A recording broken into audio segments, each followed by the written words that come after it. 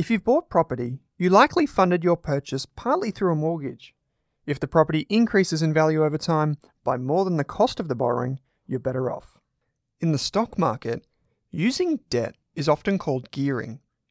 The new BetaShares Wealth Builder funds, ASX ticker symbols G200 and GHHF, offer moderate gearing across Australian and global shares for investors who are comfortable with the higher risks associated with gearing their investments. You can discover how they work by visiting betashares.com.au. Please don't forget that gearing magnifies gains and losses, so read the relevant PDS and TMD on the website and consider if the fund is right for you. BetaShares Capital Limited is the issuer. This is a podcast by the Rask Group. It's for educational purposes only. So please do not make a financial, legal, investment or taxation decision based on solely what you hear in this show.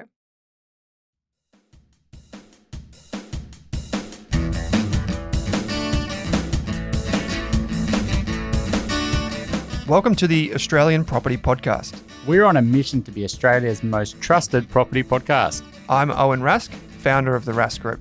I'm Pete Wargent, author and buyer's agent. I'm Amy Lenardi and I am a buyer's agent. I'm Chris Bates, ex-financial planner and mortgage broker. Together, we'll take you through every step of your property journey. From first home buyer to decades of property investing.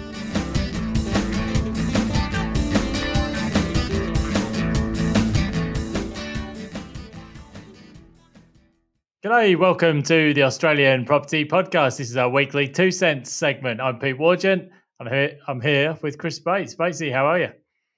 Life's good, Pete. It's last week before Christmas. I got my birthday in a couple of days. Exhausted, ready for a break, but doing well. How's things going over there? Oh, we're absolutely flat out trying to get everything finished before Christmas. I've sensed that other people are winding down for the Christmas break now, but not us because, we've just been at full capacity the last few months and trying to get as many properties over the line as we can. It's a difficult time of year to get people to respond quickly, but we're trying our best. Foot to the floor all the way through for us. But I definitely get the sense from speaking to people around the traps that a lot of people's minds have moved on to more festive activities, and who can blame them? So, it's looking forward to the break. Thanks for joining everyone today. Every morning at 7 a.m, you'll get our 2 cents podcast episode waiting for you in your podcast player. And we basically cover the big three property news stories of the week. So, Chris, there's been a bit going on, hasn't there?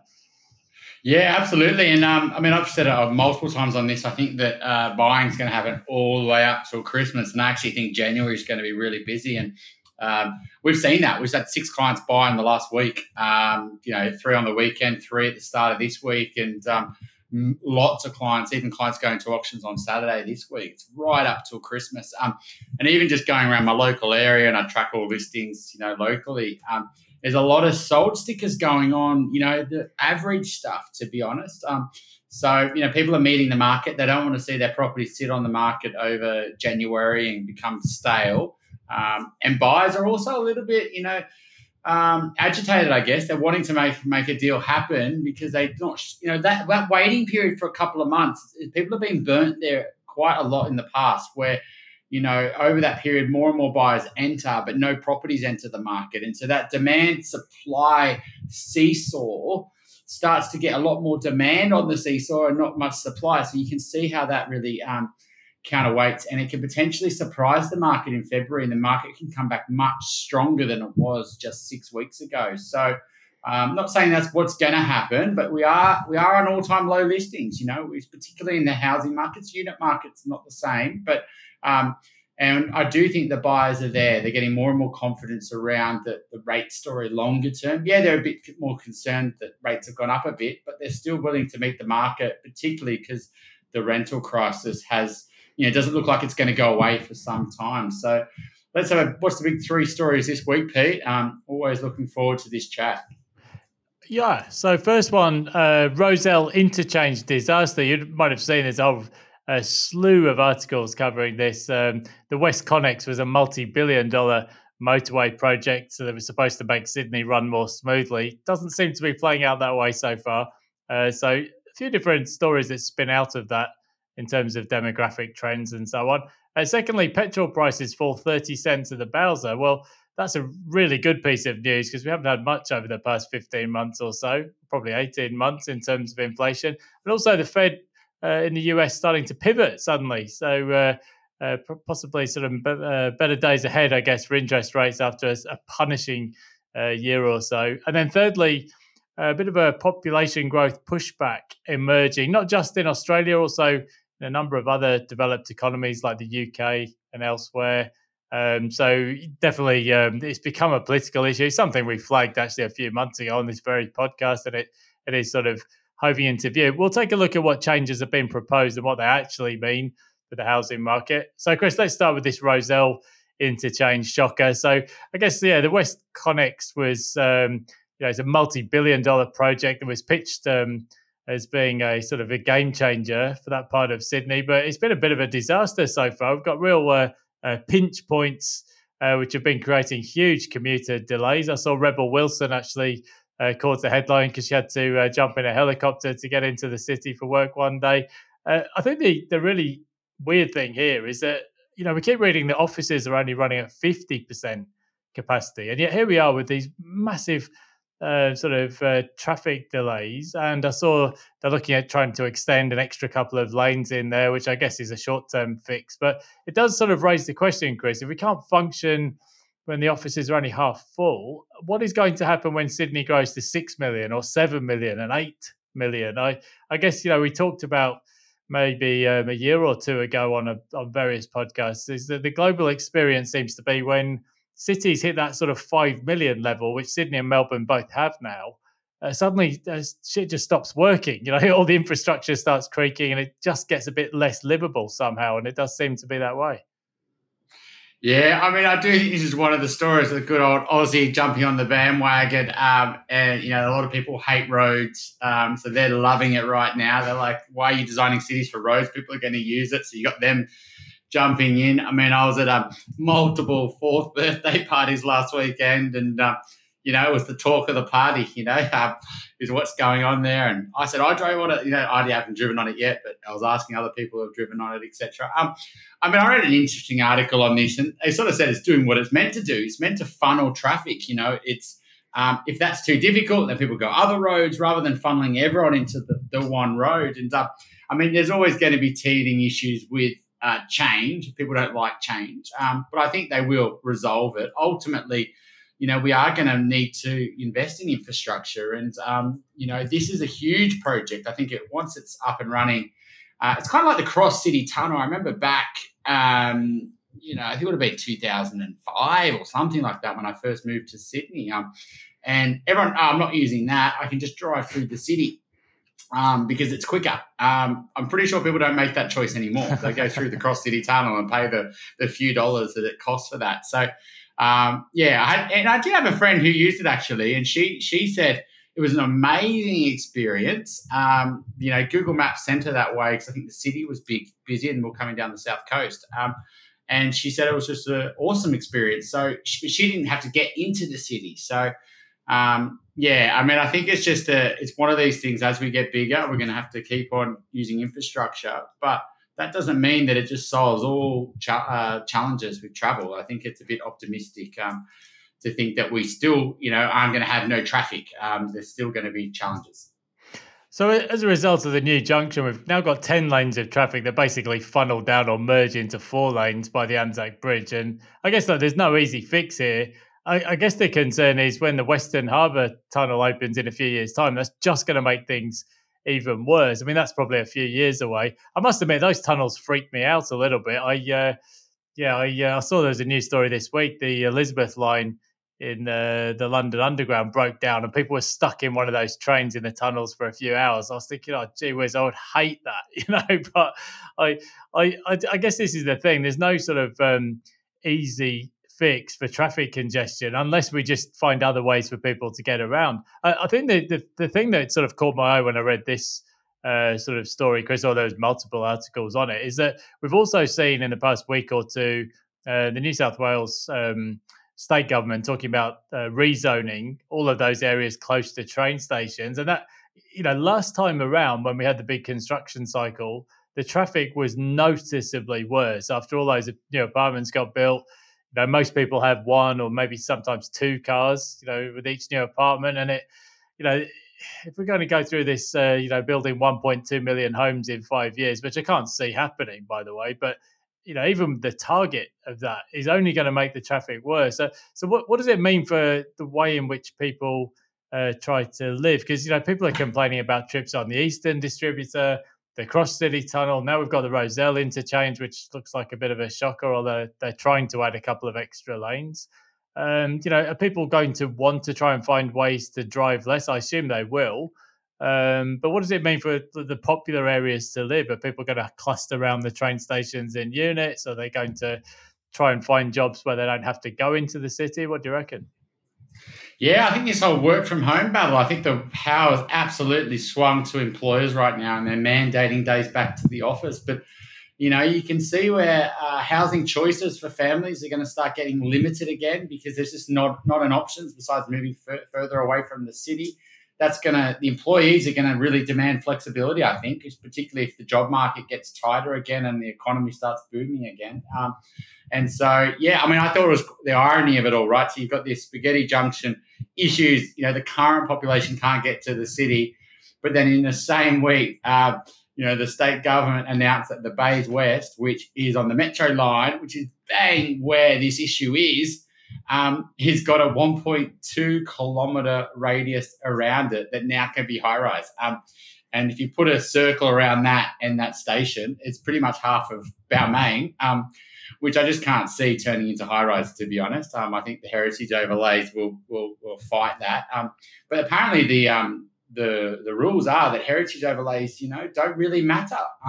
There will be that did matter in the past, but this overrides that, and potentially, beautiful houses on beautiful streets are going to get knocked down for higher density apartments. I think that's going to be an interesting one to watch. But yeah, absolutely. I think this is as a city grows, getting access to public transport becomes more and more important if you need to get into the city, and that's the people you want to own your property.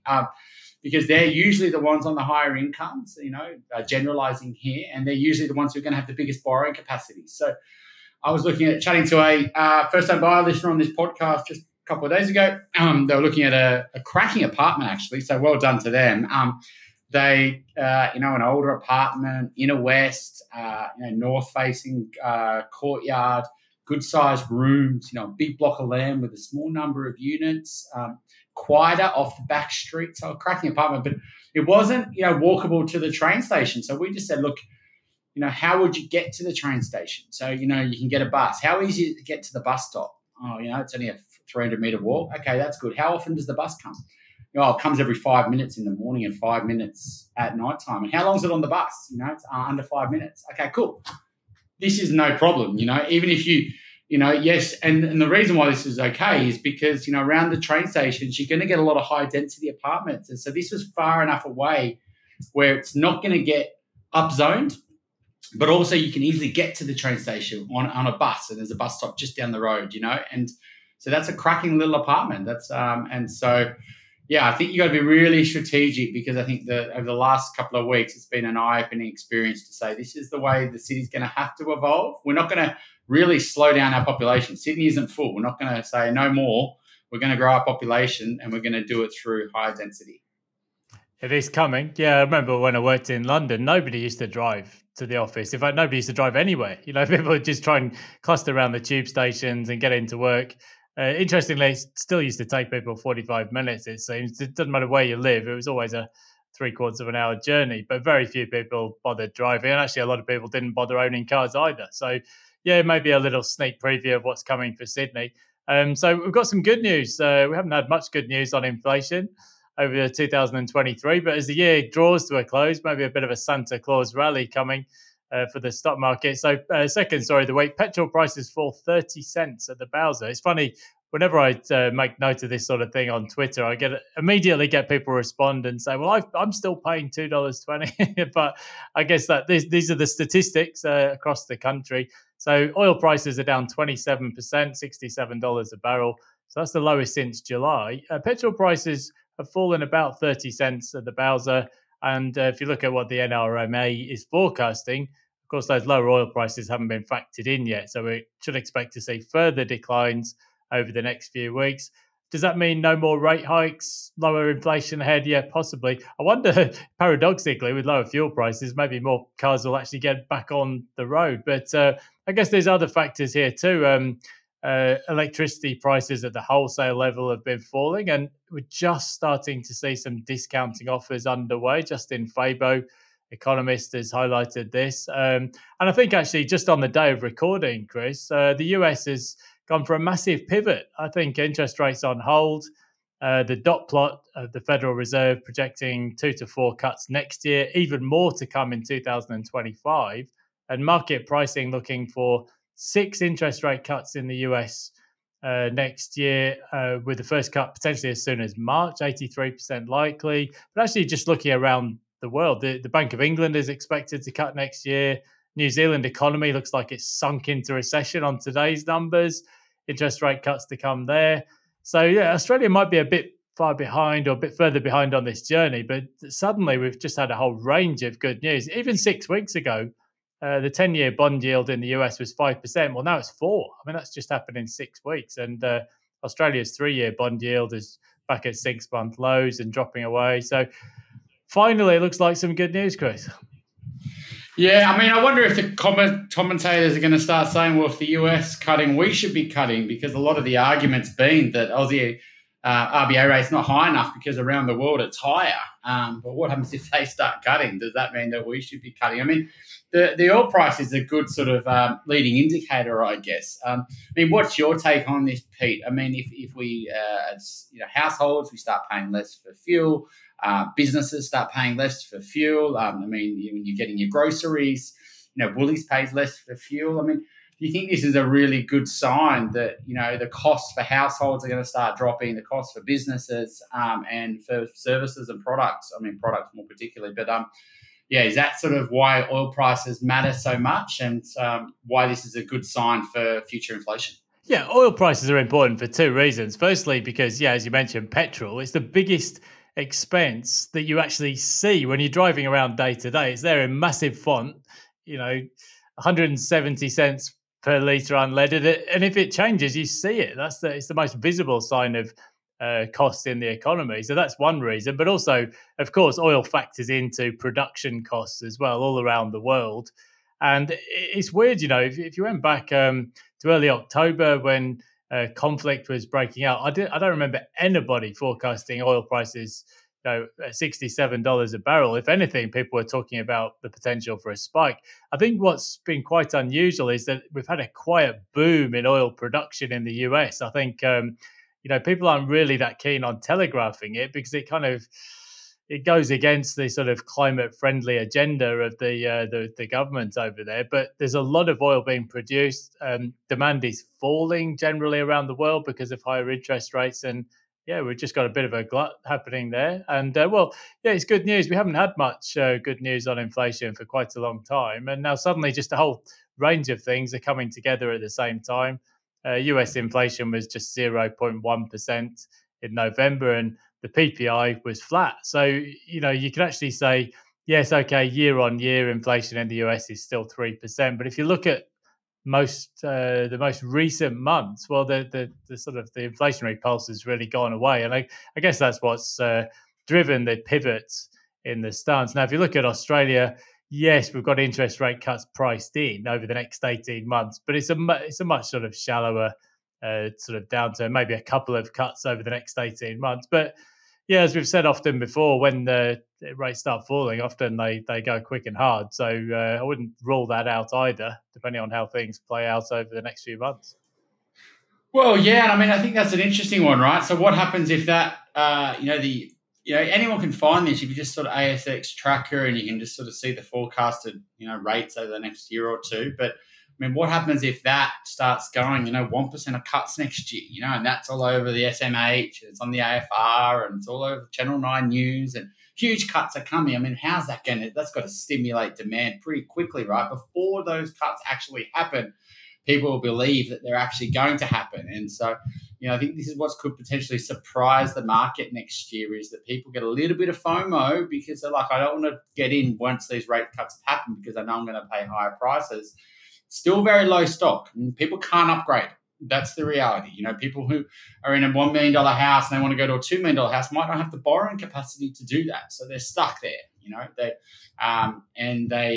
don't want to do it anyway because of higher interest rates, or they've got, potential challenges with work. And so I think low supplies of good assets is going to continue on all the way through the autumn period next year. And if that story shifts on low supply, it wouldn't take much for that to be quickly factored into prices, and people use all their borrowing capacities and then have to go to a cheaper property, and then that pushes that price up, etc. So watch out for the surprise next year, I would say, at this point, unless this inflation becomes stickier and the whole story reverses. But all signs are pointing in the right direction, you'd have to admit.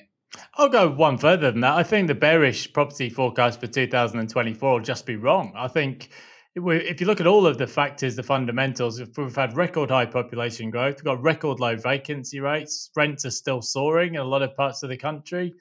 As you mentioned, listings have been low, pretty tight overall, especially quality listings. I think there has been some selling from investors offloading their sort of worst performing properties, the least preferred in the portfolio. Particularly cash flow focused investors, there's definitely been some units being offloaded, but generally quality stock is just so tight. That's why we're so busy, I guess, as buyers agents, because people just can't find stuff to buy and they're outsourcing it to a pro. But and I think the one factor that's been pulling the other way all year has been interest rates going up. But if that story changes, the narrative changes, and people start thinking, well, cuts are coming over the next year, I think that the downturn predictions will just prove to be wrong, basically. So, look, as always with a disclaimer, could be wrong, but that's what I think anyway.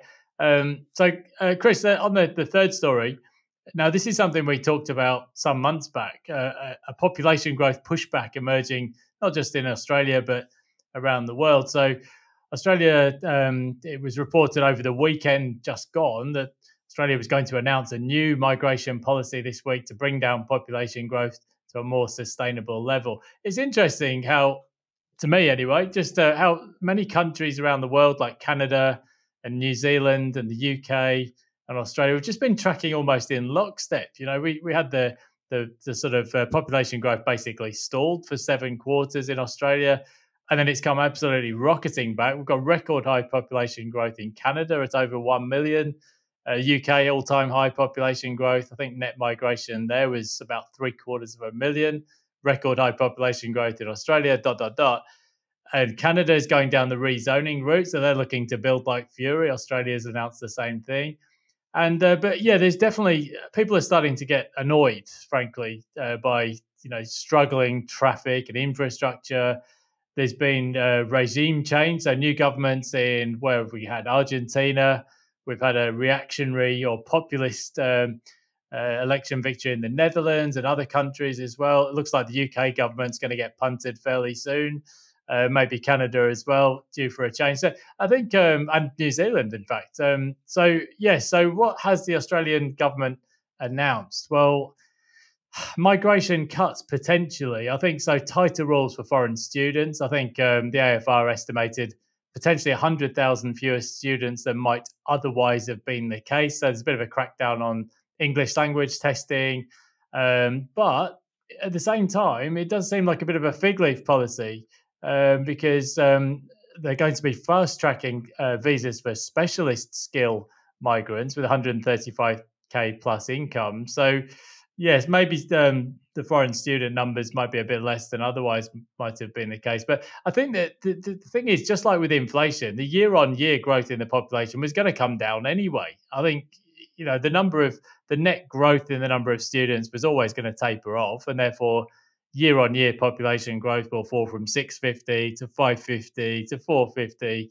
And the government will look like it's done something, but actually we've still got a pretty high rate of population growth, and a bit of tweaking around the edges probably doesn't make that much difference. You're right. I think they just want to seem like they're doing something, right? And attacking international students is very popular. Whether they actually do it and whether it makes a huge impact, like you say, and whether it was going to happen naturally anyway, because the universities are full, right? And they can't take more people. And so I think, and then on the other side of the coin, they're saying, hang on a sec, if you're on a decent wicket, you can come into the country quicker, which is going to actually stimulate demand for both rentals and because they're the ones on basically what's happening in a rental crisis. The people who are earning more money are able to push out people who are earning less money, and they're at a bid higher than what the agent wants. Because so it's a. I don't think this is going to do much for anything. If anything, it's just going to bring forward future housing demand by prioritising people who are earning higher incomes. And I think we've got massive skill shortages. I think the whole population debate is hard to argue when we've got, we want to build more homes. Okay, we'll need more construction workers. We've got lots of gaps in lots of different industries, and we haven't got the talent here, and we haven't trained them up through our universities. And so we need these people to keep on growing our economy. And so I think that, and then, in COVID, we saw how there was issues getting baristas and people working in our restaurants and cleaners and jobs that a lot of Aussies don't want to do. And so I would say that, this story is going to continue to be an issue as our country grows, population stories, but I don't think the government really cares. I think ultimately they're just going to keep growing the population because that keeps growing our economy and that keeps them in power. So that's the reality. These are all just, a little Band-Aids on the overall problem, but nothing I believe is going to change longer term. You made a really good point there. I think the government has really been very hard done by here. A lot of the issues they really inherited from the coalition government. And you rightly pointed out, there was a period there where we had no baristas. There was massive skill shortages across sectors like retail. There were no backpackers or working holiday makers to fill a lot of these roles. We actually needed this snapback in migration. And the number of temporary visa holders has gone, well, it's come back, it's bounced back by 1 million. But that was actually needed to solve the skill shortage. It's easy to sort of turn around and blame the Labour government for that. But that was actually a requirement. And actually, yes, the population growth will naturally settle back to a more normalised level. And some of this sort of record growth is really just a snapback from the decline that we saw for nearly 2 years there, where there was no population growth at all. So Australia's population will close out the year at about 27 million. So as if the COVID or the pandemic never happened, we're basically back on the same trend that we were on before. But yeah, so there's a couple of other changes I didn't mention. So the government will lift the minimum wage for foreign skilled workers to $70,000, but that won't kick in until July 2024, by which time we'll be talking about something else. So I think the UK government, Prime Minister Rishi Sunak, has announced very similar plans. They're going to slash migrants arriving in the UK by a few 100,000, but I guess that's coming from an all-time high, and they're going to do similar things, lifting the minimum pay for foreign skilled workers. So it's intriguing how a lot of the measures being announced in Canada, UK, New Zealand, Australia, that they also almost seem to be moving in lockstep or just almost following each other. But I think a lot of this is really seen to be doing something. And as you said, actually, if it means fast-tracking the higher paid workers, well, that's probably, if anything, a boost from a housing market perspective. So, yeah, a lot of similar challenges facing these countries around the world, it seems. Yeah, and inequality is just going to continue to get worse. That's what's happening absolutely in the housing market right now. The people buying are on higher incomes. And the reason they're able to buy is they've got a lot of intergenerational wealth coming through families. I wasn't in this camp, absolutely not, passing money down generations. But I just think that, it's going to get more and more challenging. Tech's completely disrupting the mortgage broking industry, as an example. We're having to think, a few years ahead and go, and 2024 is going to bring amazing innovation with tech. But a lot of brokers are probably looking at that. This is just an example in my own situation and going, oh, don't worry, I'm fine. Don't worry, I'm very valuable. Clients will always use me. My advice is, there's always complexity. Tech can't do that. Whereas we believe the opposite. We believe that tech is going to absolutely change the industry. And if anything, as soon as a new tech gets announced, I'm there. Hey, mate, tell me what you're doing. How's it working? Where are you going? What's on your product roadmap? I want to know exactly where they're going so I can pivot with them. And if more people are moving to the country and they've got skills like what you do, you need to be upskilling yourself. So I think it's all about increasing your human capital for the world that we're building, rather than, I guess, seeing it and go, oh, this is unfair, and this is because I don't think the system's going to change. I think you've got to try to outplay the system. And so that would be my take on this, is that it is going to start marginalizing more and more people. Inequality is going to get worse and worse. And technology doesn't enhance equality. It actually does the opposite. It starts to allow people who are in power to leverage technology rather than leverage people. And that's much more efficient. You can see the big Facebooks and tech companies of the world. That's how their profit per person is so higher than a lot of other industries. What's your take on this story, Pete, around population? Do you, even like this week, Bernard Salt did an article on population. I do love the demographic guys, and Simon Kustermark makes some great points, considering he's a migrant to the country like most of us. There is, Sydney's going to be 7-8 million. Melbourne's going to be bigger than Sydney. Like, this is on pretty conservative growth rates. This isn't like 3-4% population growth a year. Do you think this is really going to be the reality we've got to start to face? Is how are we going to position ourselves in a bigger Australia? Oh, that's the route we're going down. Whether or not it's the right thing is a whole other question. But, I guess you can always have two different views, what you think should happen and what will happen. And it just seems to be that's the model. I think basically, if you look at demographics, if you went back to about 40 years ago, countries like the UK, where I was a young nipper at that time, the population growth just completely plateaued. And then governments realised that the replacement rate just wasn't high enough.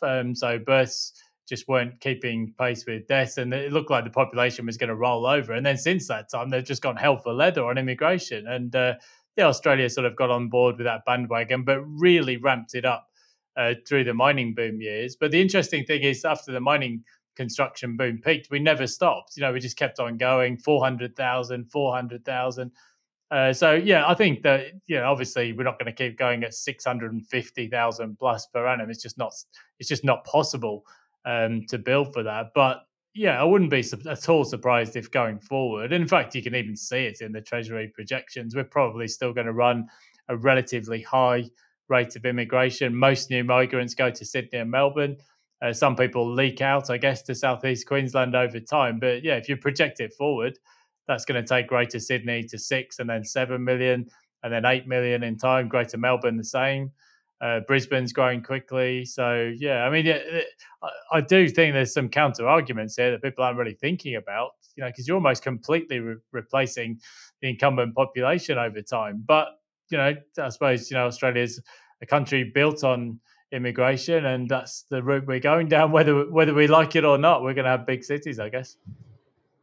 Absolutely. And I think, I do think there's going to be a real challenge on housing, infrastructure we spoke about there with Rozelle, but, how they solve this housing affordability would be a big story next year. And, you can already see little leakages coming out very strategically from the governments around how they're going to target, foreign investors and target vacancy and maybe give more powers to build to rent. And, they're going to have to start coming up with some big policy changes next year. But unfortunately, they go back to all the old tricks in the book is, first home buyer grants and first home no stamp duty. And all that does is inflate demand when demand isn't a problem. It's really supply. And so I wonder how they're going to stimulate that. And I think just really watching this space next year is going to be really enlightening, is how they make some big longer term changes that potentially could unlock a lot of supply.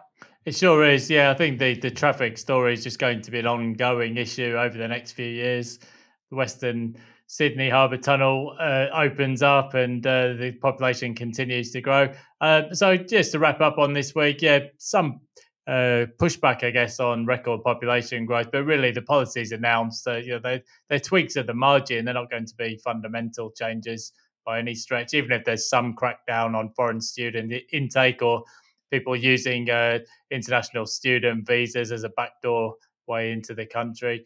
But I think, the thing for me this week, the Fed pivot is huge, and falling things like oil prices, fuel prices, electricity prices, all of that's got to be good the interest rate outlook. And I'll go so far to say, as I think that the bearish property forecast for 2024 will prove to be wrong on that basis. So, yeah, excellent chat as always, Chris. Now, we're going to have a bit of fun, I think, over the next week or two, doing the retrospective on this year and an outlook for 2024. And I think we've got one more 2 cents to sneak in before Christmas as well, potentially. I can't do the maths in my head. But yeah, if you want to catch me, Pete Wargent on Blogspot, my daily blogger at Pete Wargent on Twitter. But definitely subscribe for the Rask podcast and send us in your questions. And if you want to catch Chris, it's Blusk where people can track you down too, right? Yeah, absolutely. The show notes, people would have heard it all before, and the team would absolutely love to help you.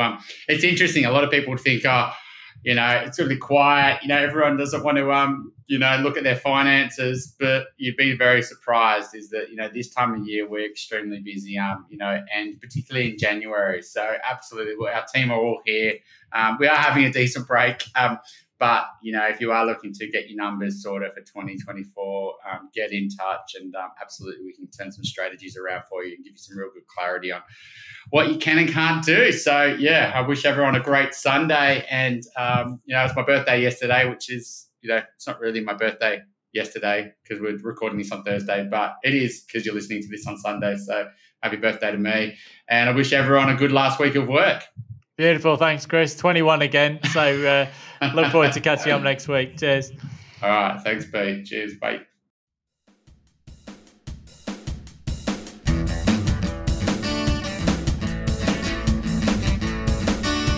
Thanks for tuning in to the Australian Property Podcast. If you love the show, why not subscribe or leave us a review on Apple or Spotify? And if you want to work with me, Amy, Pete, or Chris, you'll find links in your podcast player to get in contact with us.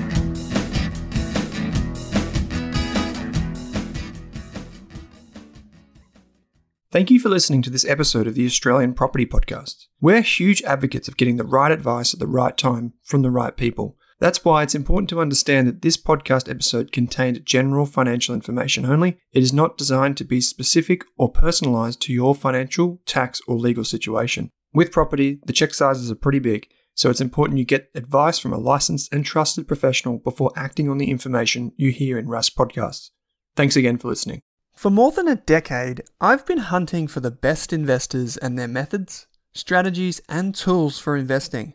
After years in the industry, countless books, a few degrees, and 1,000 podcasts and live shows, I've rolled this accumulated knowledge into something called Rask Invest. If you've ever heard me talk about a core and a satellite, active and passive, true long-term compounding, or you simply want to know exactly how I would invest, now is your chance. Rask Invest is our new investment service, designed for all types of investors who want professional management of their core portfolio at a low cost from a team they trust. Rask Invest helps you automate your wealth creation and passive income. Simply click the link that says Invest with Owen in your podcast player to join one of our live platform walkthroughs or book a call with us. You can also view the Rask Invest PDS and TMD and get invested with me.